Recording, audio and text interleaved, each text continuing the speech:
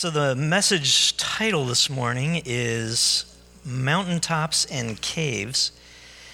And it's hard in light of what's going on in Thailand to talk about caves without thinking about that situation where those young boys and their soccer coach have been trapped in a cave for a few weeks now. And the incredible rescue effort that is underway as people from all over, certainly all over Thailand and around the world, are gathering to try and bring those boys out safe and sound and return them to their families. If you're following this story at all, you know that already one of the brave rescue workers has died in this effort. And I'm just noticing that 4 of the boys have been removed safely so far today, and so that's really great news. But I wanted to start this morning by praying for those who are still in the cave and those who are a part of that rescue effort, and just add our voice to the millions of voices around the world that are praying for these boys. So let's pray. God, we know that we are in your hands, and that this world and this life is so unpredictable that one moment you can be playing soccer on a field and the next moment you are trapped in a cave. And so we pray for the boys that remain still in that cave. We're thankful for those who have been safely removed and pray that that is the case for the remainder of those boys and for that coach. We pray for all of those rescuers who are risking their own lives to be part of this rescue effort. And so, God, we are asking for your care, for your Spirit to watch over and to guide and direct this effort. And as they are safely returned to their families, we will join them in rejoicing and giving you the thanks and the praise in Christ's name. And God's people agreed and said, Amen. So we are in this series throughout the summer where we're talking about great summer reads. These are stories in the Bible of men and women of they're ordinary, really, men and women who do extraordinary things because of the fact that they put their faith in an extraordinary God and all that God does through them, and to see the lessons that we can extract from that for our own lives as well. And so this morning we're looking at the story of Elijah. You just heard a part of that story on the video that we just saw. Elijah is one of the if not the greatest prophet in Israel's history, and there's no way I could tell his whole story in the short time that I have, so we're going to be just isolating on this one story, a part of Elijah's life, and what we might take away from that story.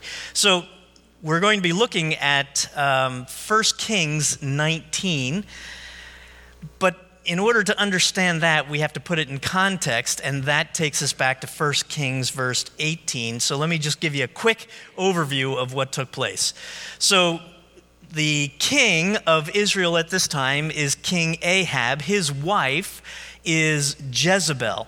And the Bible says that Ahab did what was wicked in the sight of God, that Ahab was a bad king and he rejected God. In fact, he was perhaps the worst king in Israel because he and Jezebel rejected the faith of Yahweh. They rejected the Jewish faith and embraced instead the worship of the god Baal, and erected throughout Israel, erected idols to the god Baal, and tore down the altars of Yahweh. And so he was a wicked king. Elijah, the prophet, who was the only remaining prophet in Israel, Jezebel and Ahab had killed the other prophets of God. Elijah was the only one remaining. And so Elijah comes along, he comes up to Ahab, and he challenges Ahab to a duel in a weird kind of way. He says, why don't you get the prophets of Baal, 450 of these prophets, and you have them offer a sacrifice to Baal, and let's see if Baal takes the sacrifice. And I will offer a sacrifice to Yahweh, and let's see if Yahweh takes the sacrifice. So let's see whose God is the real God. And so Ahab takes the challenge on. He pulls together the 450 prophets of Baal, and the people of Israel gather. So throngs of people gather to see this spectacle. And so the 450 prophets of Baal take out this young bull and they tie him to an altar, and they begin to pray to the god Baal to receive this sacrifice. And so they're praying and nothing's happening, and they're dancing and they're doing incantations, and they're, everything they possibly can do to get Baal to take this sacrifice. And meanwhile, Elijah is sitting off to the side mocking them. And it's actually funny when you read the story yourself in 1 Kings 18. And nothing happens. And finally, in exhaustion, they give up. And so then Elijah, he also has a young bull, and he reconstructs the altar that had been torn down to Yahweh.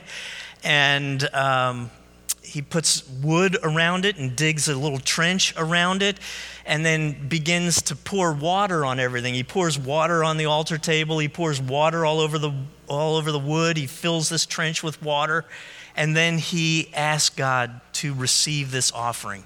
And in this blockbuster kind of visual, overwhelming kind of way, fire from heaven comes down, consumes this bull, and consumes the wood that had been drenched with water, and consumes the water, and just consumes it all and takes it up into heaven. It's such a dramatic thing and such a powerful thing that all of the people who see it happen fall to their knees and begin to worship Yahweh. At the end of that, then, Elijah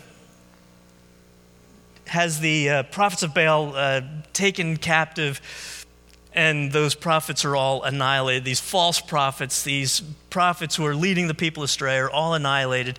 And then at the end of the 18th chapter, Israel has been in this drought for a long period of time, and Elijah prays, and the rains come, and the drought's broken. That, friends, is not the story I want to tell you. But that's an amazing story. It's the backdrop to the story I'm about to tell you. Really, what's happening there is what you might call a mountaintop experience. A mountaintop experience is one of those experiences that you have where you feel closest to God, where you just feel like everything is just rightly aligned with God, and you're hearing God's voice and you're feeling God's blessing, and it just couldn't get any better than this. Have you experienced in your life a mountaintop kind of experience with God like that? Man, I've been privileged to have some of those experiences. One of the ones that I experienced really is in part how it is that you and I come to be gathered here together this morning. It happened years ago. I've told the story many times. Many of you have heard the story. Some of you could retell the story. You've heard it so many times. But it's a part of our story as a community of faith. I was a young pastor at Haddonfield Methodist Church, and I had come into Voorhees to visit somebody in the hospital over at the old West Jersey Hospital, for those old-timers who remember West Jersey before it was Virtua. And it was over on Evesham. And I came up Crescent Road. I was at the corner of Crescent and Evesham, saw this great construction project going on and a big sign that said Main Street USA. And so I pull in to find out what this is about and hear the story that the contractor, who's the developer of this, has this vision of creating this kind of fictitious Main Street with stores and shops and so forth that is going to be a gathering place for people from the community and surrounding communities, just like the old-fashioned Main Street in most small towns around the country. And so we're going to have this Main Street. And so I thought that's an interesting concept, and I walked out and had, one of those rare but undeniable moments where God spoke to me. Not in an audible way, but in an undeniable way that I knew it wasn't just my own thoughts. It was in a deep place in my spirit. And God asked a question, Jeff, what's missing? And as I looked around, I realized immediately that the church was missing. There's no church. Here we are, we're recreating Main Street, USA. And if you go to main streets of historic towns all around our country, including here in South Jersey, what's on Main Street? The church, right? If you drive down main streets of these towns, Haddonfield, Moorestown, Berlin, Merchantville, you go to any of the older towns in this area and you go down whatever their main street is, you will see not only shops and so forth, but inevitably there'll be a church or multiple churches on that same street. And here we are, we've replaced the church on this new Main Street with an office building. And so that was God's call to me to begin to try and start a church in Voorhees. And so I pulled together a group of people and we talked about, well, how do you do that? What's it going to look like? And we had this audacious idea that we would try and create a church for people who don't go to church. And maybe we can attract people who don't go to church to come to a church like that.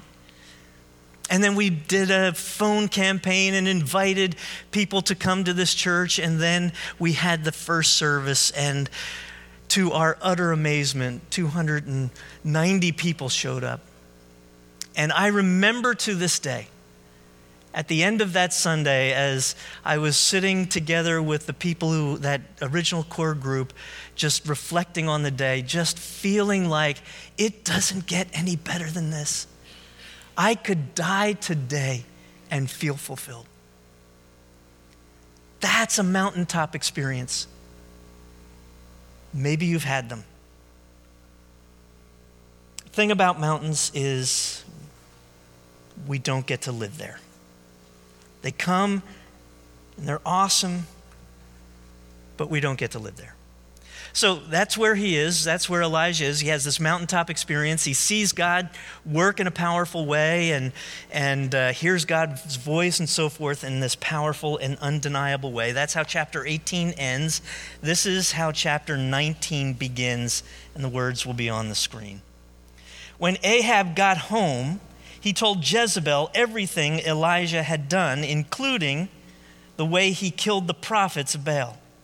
So Jezebel sent this message to Elijah, "May the gods strike me and even kill me if this time tomorrow I have not killed you just as you killed them." This is, wow, what a message, right? This is mafia stuff. You killed my people, I'm going to kill you. You no good.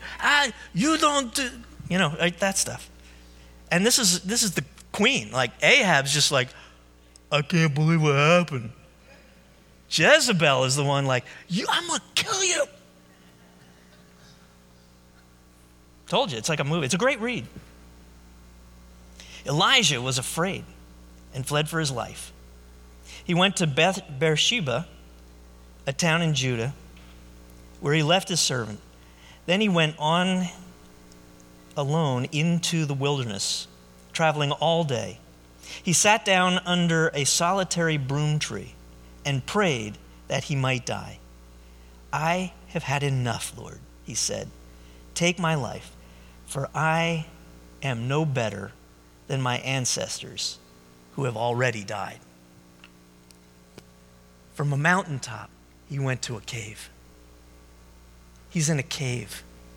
A cave is a way of talking about the times in your life, the times in life where it is dark, you feel alone, you feel abandoned, and most of all, you feel forgotten by God. Have you ever had a cave experience where it just feels like God has left me.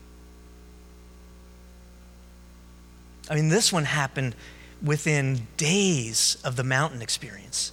That's pretty quick. I mean, you get whiplash from that part of the story, but those times come. We all experience those times. For me, one of those times came just a couple of years after the story I just told of that mountaintop experience. So the church had started, and it was great, and we were just feeling and seeing God at work in all of the lives of people who were coming, and it was just the best. And then the end of 1994 and the beginning of 1995 came, and I found myself in a cave. Thank you. That's great. At the end of 94, Marilyn became pregnant with our second son, Matthew. Many of you know Matt. But when you first, as a parent, before he was born, get the news that your son is Down syndrome, it kind of takes your breath away. And not only that, but they could tell through the ultrasound and so forth that he was going to require open heart surgery sometime in the first year of his life. And that's just overwhelming news. And then on the heels of that, we learned that Marilyn had cancer and that her cancer would require surgery and chemotherapy and radiation. And that was really overwhelming. And then kind of soon after that, I got this diagnosis of this condition in the retinas of my eyes that over time I would be increasingly losing vision. And then on top of that, our dog died. And I found myself telling people, my life has become a bad country western song, right?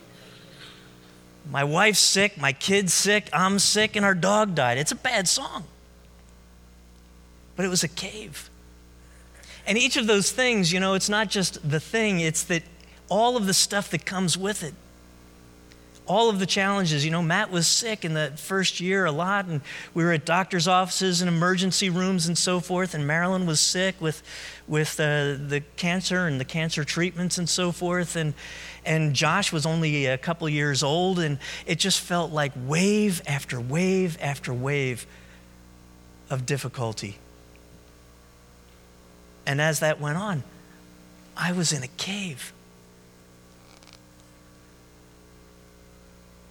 The words of Elijah should be plastered over the entrance to a cave. Elijah summed up the cave experience with 4 words: I have had enough. I'm done. When you have those cave experiences, you come to the end of yourself. You come to the end of yourself. I feel like I'm a pretty resilient guy. I get knocked down, I get back up. But when you're in a cave, you just feel like you are overwhelmed and you can't get up. You are at the end of yourself. You're at the end of your ability. You're at the end of your ideas. You're at the end of what you can do to make things better. And you just throw up your hands and say, it's enough. I'm done. So that's where Elijah is. He is afraid with good cause, and he's discouraged. I mean, here he is. He's done this amazing thing. God showed up in an amazing way and showed his power, and they showed the falseness of the god Baal. And I suspect what he thought would happen at that point is that the king Ahab and the queen Jezebel would go, oh man, were we wrong? We get it now. And have brought the people back to Yahweh. But they didn't do that. Instead, they doubled down. And I'm sure that Elijah just went, I'm done. And now they want to kill me. They've killed all the other prophets, and now they want to kill me. I'm done. I'm done. That's the cave. That's the cave. You feel alone, forgotten. and life is just hard. The next part of the story is God sends an angel to Elijah. So here he is lying under this broom tree asleep, praying to die. And an angel comes and wakes him up and says, Elijah, you need to eat and drink. And he looks around, and there this angel has prepared bread. So there's this hot stone, and he made bread on this stone and had a jar of water. And so Elijah eats the bread and he drinks the water and then lays back down and goes back to sleep. And the angel wakes him up again and says, no, you can't. You need to eat more. You need to drink more. You have a journey yet to take. And so Elijah eats the bread and he drinks the water. You know, I want to say something about angels here. The word angel in the Hebrew literally means a messenger or a representative. A messenger or a representative. And when we think of angels, of course, we think of those heavenly beings that are not human. They're sent from God with a message from God. And they represent God. They don't represent themselves. But we think of these heavenly beings, these angels. But it also is a reference to people that God sends to other people to bring a message from him to them, to represent him to them. And so sometimes angels come in the form of these heavenly beings, and sometimes they come in the form of a human being. But they are both angels. I don't know what kind of angel it was in this story. It could well have been a human being, because this person made bread and had to use a hot stone, and so actually bake the bread and so forth. If it's a heavenly angel, I'm thinking they just go, bread, and it just appears. Like they don't need to cook it. But when we're in a cave, one of the things God will do is send us an angel. And angels do two things. These angels did two things for Elijah. The first was to let Elijah know that he wasn't forgotten. He wasn't alone, right? He wasn't forgotten. When I was in my cave time, God sent me angels in the form of human beings. There were two incidents in particular I recall at that time. One came, I was in a low period of time, and I was on the phone with a colleague. I don't remember what we were talking about, but at the end of the conversation on the phone, she said, hey, Jeff, I know that you're going through a tough time right now. How you doing? And I just said, I don't even know how to pray anymore. I don't know what to pray anymore. And she said to me, it's okay. Let us pray for you. And in that moment, that's exactly what I needed to hear. I just felt the pressure off, and I felt I'm not alone, that there are people around me who are praying for me. I don't have to worry that I don't have the words right now. It was such a gift. It was an angel. The second one that happened in that moment was, in that time period, was, in those times, you're focused on everyone but yourself. I was focused on my wife and her health. I was focused on my son and his health and this little guy that I had run around, and I had no time to think about myself, and that was not my focus at all. But this one morning, I had a breakfast meeting with a guy from the church, and we sat down at the diner and ordered breakfast, and then he looked at me and he said, so tell me what it's like to be Jeff Bills right now. And it was so out of character for this guy. And I just began to talk about what was going on with me. And I left the diner that morning just feeling lighter. It was like a pressure valve had been released. And I got to say what I needed to say and tell my story, and then go back and do what I needed to do. It was an angel. God sends angels in our cave time to remind us that we're not alone. The second thing that angel did for Elijah was took care of his physical needs. Because when we're in caves, we're often not taking care of ourselves physically. And it just compounds everything. Because we start feeling physically worse, it makes us feel worse inside as well. It makes us less able to deal with the things that we have to deal with. But oftentimes when we're in caves, right, we're not eating right. We're not eating at all, or we're eating too much, or we're not eating good food. We're eating junk food and so forth. And so that's one of the things we do.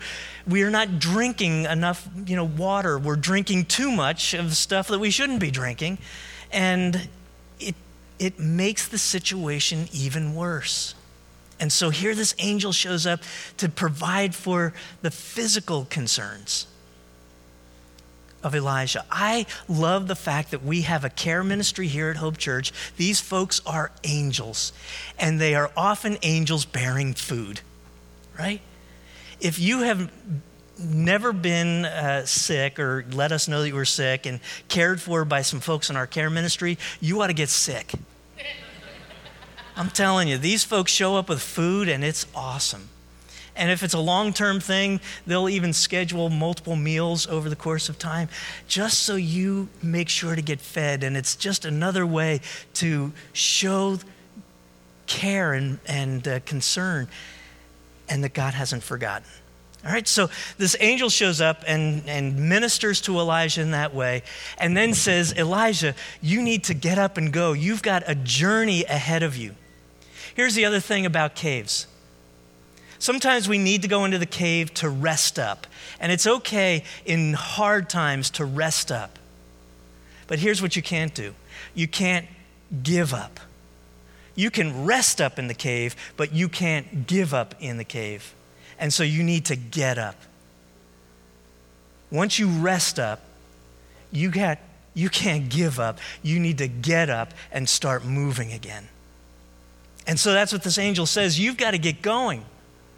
And so Elijah gets up, and for 40 days he journeys. 40 days he walks and he walks and he walks, moving forward. Nothing has changed. He's still depressed. He's still anxious. He's still scared. He's still feeling overwhelmed by the whole thing, but he's walking. He's moving ahead. And at the end of the 40 days, you know where he ends up? At a cave. He ends up, that's not fair, right? At the end of the 40 days, you would think like you'd be on a mountain, but no, he's at a cave. And he goes into this cave. And in the cave, God speaks to him. And he asks Elijah a question. Why are you here, Elijah? Why are you here? Now, do you think the God of the universe is asking because he doesn't know the answer? Like God is going, so why are you here? Tell me, what's going on? Why are you here? No, God knows why he's there. He wants Elijah to articulate what's going on within him. And so Elijah, hearing that question, responds to God. And he says this. Elijah replied, Lord, I have jealously served the Lord God Almighty.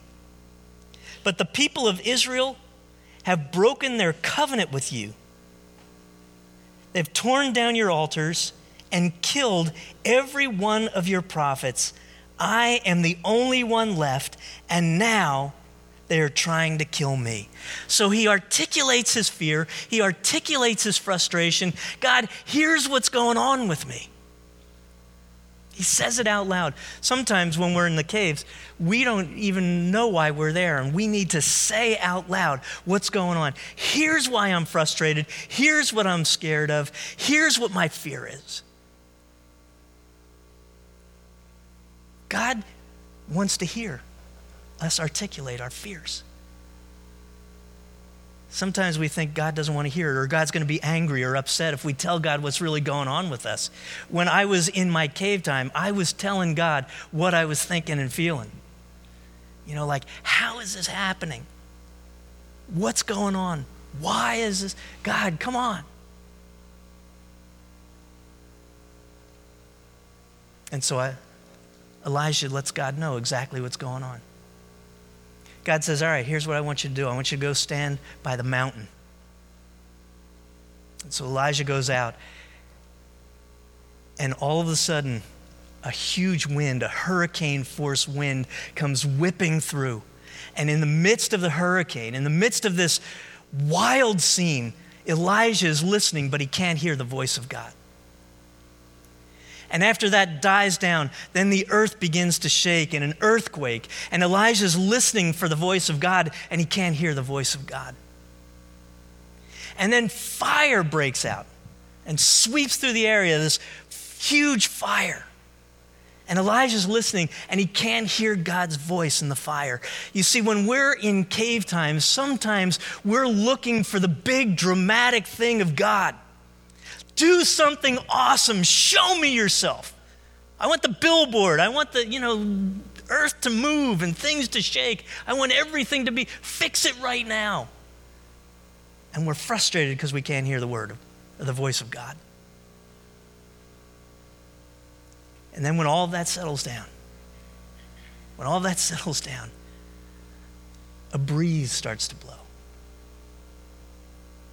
And it's in the breeze, it's in that quiet breeze that Elijah hears God's voice. When we're in caves, we have to be more attentive to listen for the voice of God. You have to kind of lean in and listen for God's still voice. And God spoke to Elijah and asked the exact same question again. Why are you here, Elijah? And Elijah gives him exactly the same answer. Nothing's changed. And God says, okay, now I want you to go back the way you came. And I want you to get back into your life. And I want you to watch how I'm going to work. The temptation, again, when we are in the cave, is to say, I'm done, and I'm just going to stay here.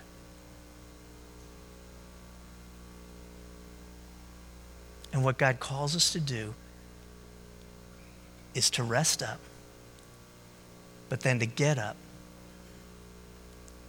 and to move ahead. Into your life, into the challenges, even though you don't see anything changing. And listen for God's voice. And God worked in a powerful way in Elijah's life because he was willing to trust God even though nothing in that moment seemed to have changed. So let's stand together for closing prayer. So whether you're on a mountaintop kind of thing right now, that's great. Enjoy those moments. They're good, they're sweet, they're a gift. Or maybe you're in a cave kind of time. God has not abandoned you. Don't stay in the cave. Keep moving forward. And maybe you're in just a normal time of life, and those are wonderful as well. Don't take those for granted. Continue to listen for the voice of God. So, Lord, thank you for an example like Elijah, an ordinary guy with an extraordinary faith in an extraordinary God, just like us, ordinary people, putting our faith in an extraordinary God and trusting you to do extraordinary things in us and through us for the sake of your kingdom. And all of the praise and all of the glory and all of the honor is yours, Father, Son, and Holy Spirit. Amen. Hey, have a great week.